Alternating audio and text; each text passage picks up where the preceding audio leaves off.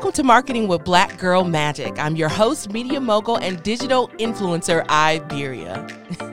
Marketing with Black Girl Magic is your exclusive in to tips, tricks, and tools to make your brand sparkle with impact, innovation, and creativity.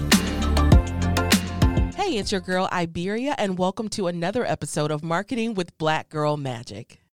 Oh my God, you guys, it has been an amazing month, and I'm so excited to continue our conversation around marketing and networking and branding for the creative. So if you've been following us along, you know that we have been unpacking all of the amazing gems left here by the amazing Kenita Hickman of Katera. Katera is a brand strategy and management company. They help musicians, creative entrepreneurs, and elected officials to be seen and heard. They believe values plus brand equals culture. So just that in itself is a mouthful. So you can imagine how much amazing content we got with our chat, from our chat with Kenita.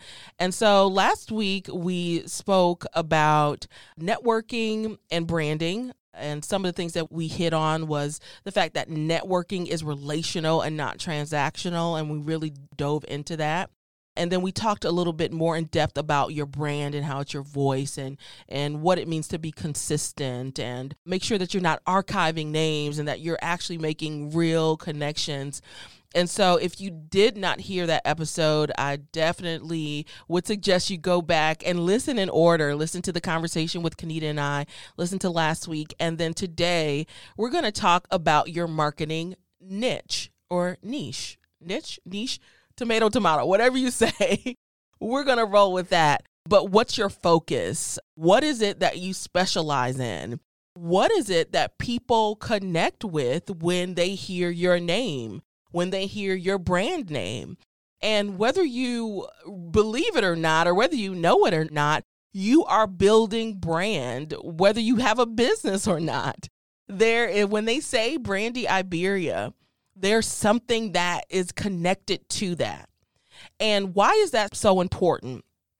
Because at the end of the day, it doesn't matter what you're marketing, what you're pushing, what you're promoting, because people buy you. Right? So that's why we connect with brands, because it connects with something internally that we believe, that we stand for, that we value. And so that's why it's so important for you on the back end to create your niche. What is it that you stand for? Who are you behind the brand?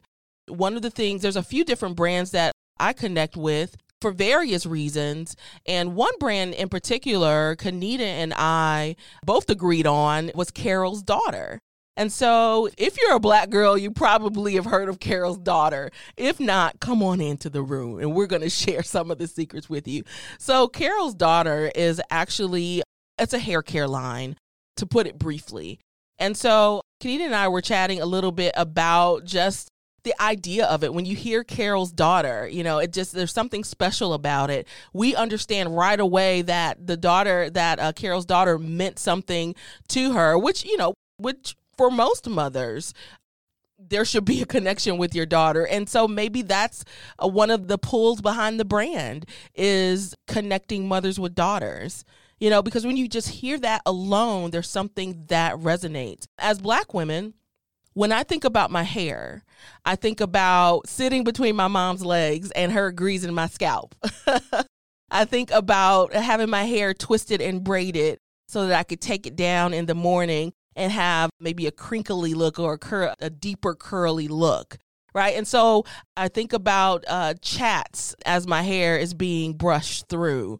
I think about sisters gathering around, or even having my grandmother close as we're doing my hair.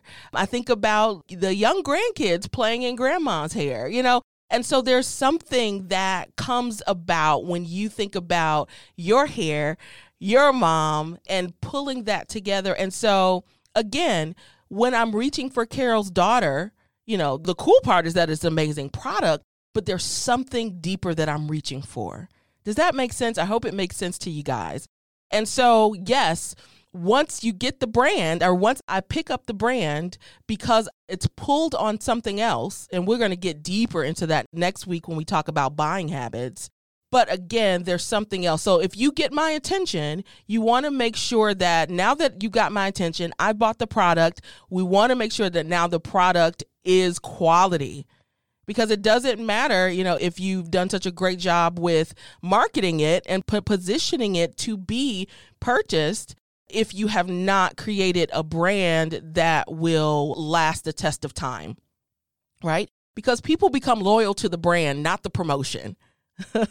I'll say that again. People become loyal to the brand, not the promotion, right? And so you want to think about that. What's your aspirational brand? That's another gem that Kenita left for us. And so what she was talking about, again, when you think about Carol's Daughter, it doesn't compare to some of the lower end brands, in terms of cost, right? So you're going to pay a little bit more for Carol's Daughter. And so Kenita was talking about how Carol's Daughter was an aspirational brand for her. In the meanwhile, she was using Blue Magic, but she had aspirations and a goal for Carol's Daughter, right? And so that's another thing that comes along with the brand, beyond just the name, beyond just the promotion. The idea is that, okay, there's a certain tax bracket that you have to be able to consistently buy Carol's Daughter, right? And we're okay to buy that because we're getting quality brand, and we're also getting something that connects to something deeper inside of us, right? So the question I'll leave you guys with is, what brand do you connect with? Think about that, and think about why you connect with that brand. And then after you do that, I want you to switch that and focus it on you. Why do people connect with your brand, or why should people connect with your brand beyond the promotion, right? Beyond just getting the dollar.